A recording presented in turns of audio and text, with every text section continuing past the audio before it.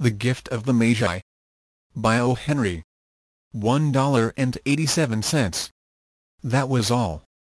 And 60 cents of it was in pennies. Pennies saved 1 and 2 at a time by bulldozing the grocer and the vegetable man and the butcher until one's cheeks burned with the silent imputation of parsimony that such close dealing implied. 3 times Della counted it. $1.87. And the next day would be Christmas. There was clearly nothing to do but flop down on the shabby little couch and howl. So Della did it. Which instigates the moral reflection that life is made up of sobs, sniffles, and smiles, with sniffles predominating. While the mistress of the home is gradually subsiding from the first stage to the second, take a look at the home. A furnished flat at $8 per week. It did not exactly beggar description, but it certainly had that word on the lookout for the mendicancy squad. In the vestibule below was a letter box into which no letter would go, and an electric button from which no mortal finger could coax a ring. Also appertaining thereto was a card bearing the name Mr. James Dillingham Young. The Dillingham had been flung to the breeze during a former period of prosperity when its possessor was being paid $30 per week. Now, when the income was shrunk to $20, though, they were thinking seriously of contracting to a modest and unassuming D. But whenever Mr. James Dillingham Young came home and reached his flat above, he was called Jim and greatly hugged by Mrs. James Dillingham Young, already introduced to you as Della. Which is all very good. Della finished her cry and attended to her cheeks with the powder rag. She stood by the window and looked out dilly at a grey cat walking a grey fence in a grey backyard. Tomorrow would be Christmas Day, and she had only $1.87 with which to buy Jim a present. She had been saving every penny she could for months, with this result. $20 a week doesn't go far. Expenses had been greater than she had calculated. They always are. Only $1.87 to buy a present for Jim, her Jim. Many a happy hour she had spent planning for something nice for him. Something fine and rare and sterling, something just a little bit near to being worthy of the honor of being owned by Jim. There was a pier glass between the windows of the room. Perhaps you have seen a pier glass in an $8 flat. A very thin and very agile person may, by observing his reflection in a rapid sequence of longitudinal strips, obtain a fairly accurate conception of his looks. Della, being slender, had mastered the art. Suddenly she whirled from the window and stood before the glass. Her eyes were shining brilliantly, but her face had lost its color within 20 seconds. Rapidly she pulled down her hair and let it fall to its full length. Now, there were 2 possessions of the James Dillingham Youngs in which they both took a mighty pride. One was Jim's gold watch that had been his father's and his grandfather's. The other was Della's hair. Had the Queen of Sheba lived in the flat across the airshaft, Della would have let her hair hang out the windows some day to dry just to depreciate Her Majesty's jewels and gifts. Had King Solomon been the janitor, with all his treasures piled up in the basement, Jim would have pulled out his watch every time he passed, just to see him pluck at his beard from envy. So now Della's beautiful hair fell about her rippling and shining like a cascade of brown waters. It reached below her knee and made itself almost a garment for her. And then she did it up again nervously and quickly.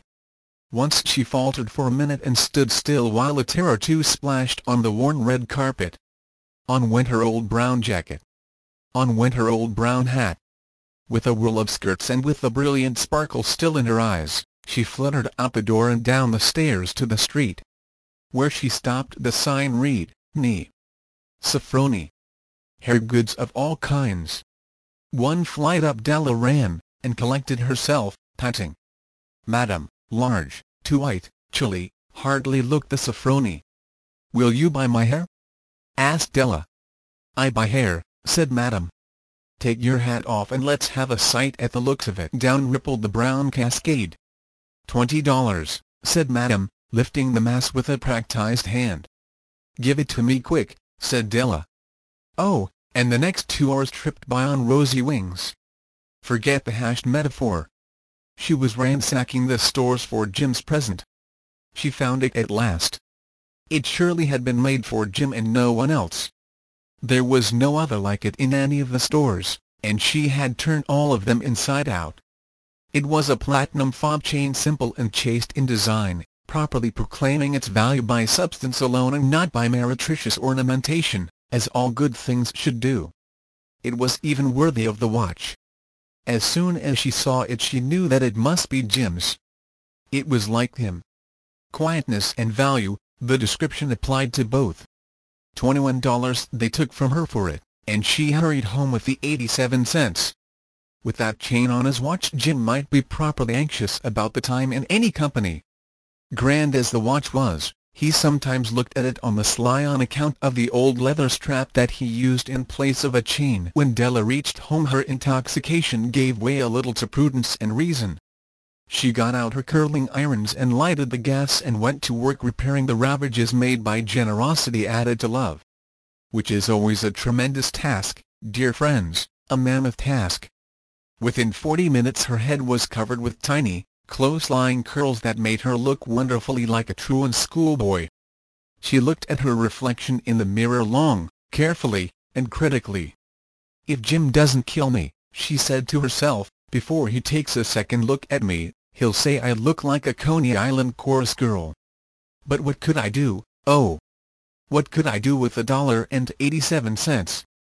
At 7 o'clock the coffee was made and the frying pan was on the back of the stove hot and ready to cook the chops. Jim was never late. Della doubled the fob chain in her hand and sat on the corner of the table near the door that he always entered. Then she heard his step on the stairway down on the first flight, and she turned white for just a moment. She had a habit of saying a little silent prayer about the simplest everyday things, and now she whispered, "Please God, make him think I'm still pretty." The door opened and Jim stepped in and closed it.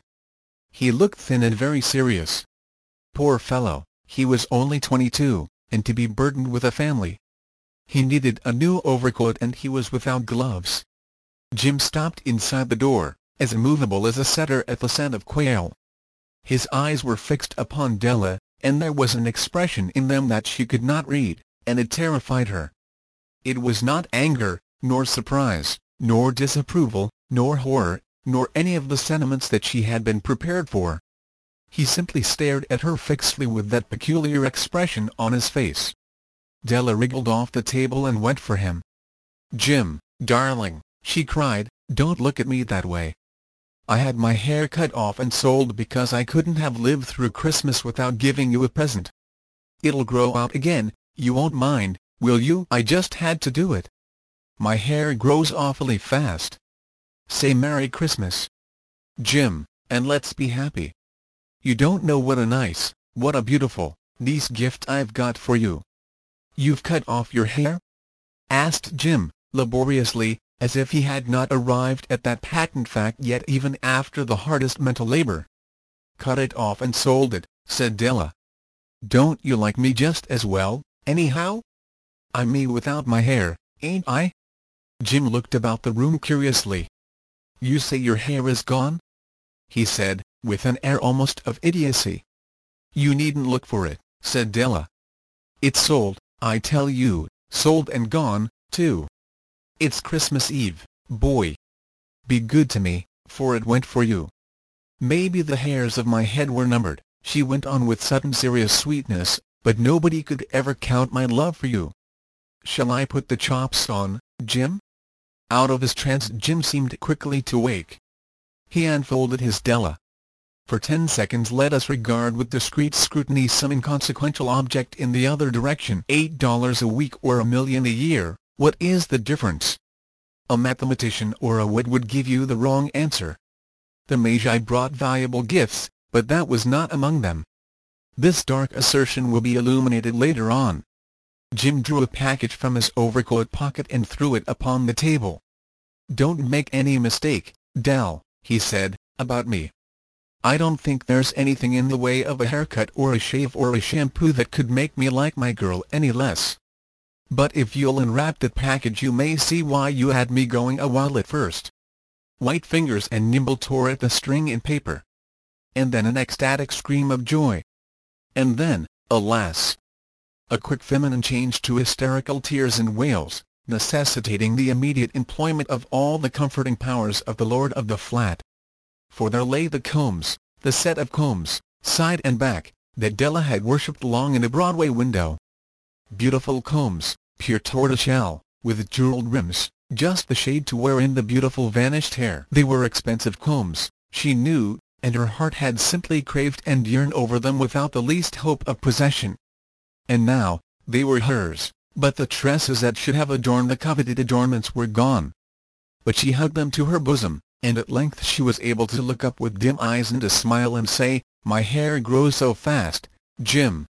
And then Della leaped up like a little singed cat and cried, "Oh, oh!" Jim had not yet seen his beautiful present. She held it out to him eagerly upon her open palm. The dull precious metal seemed to flash with a reflection of her bright and ardent spirit. "Isn't it a dandy, Jim? I hunted all over town to find it. You'll have to look at the time 100 times a day now. Give me your watch. I want to see how it looks on it." Instead of obeying, Jim tumbled down on the couch and put his hands under the back of his head and smiled. "Dell," said he, "let's put our Christmas presents away and keep 'em a while. They're too nice to use just at present. I sold the watch to get the money to buy your combs. And now suppose you put the chops on." The Magi, as you know, were wise men, wonderfully wise men, who brought gifts to the babe in the manger. They invented the art of giving Christmas presents. Being wise, their gifts were no doubt wise ones, possibly bearing the privilege of exchange in case of duplication. And here I have lamely related to you the uneventful chronicle of two foolish children in a flat who most unwisely sacrificed for each other the greatest treasures of their house.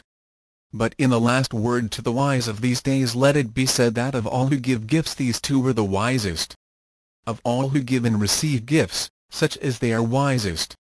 Everywhere they are wisest. They are the Magi. www.english-thebest.ru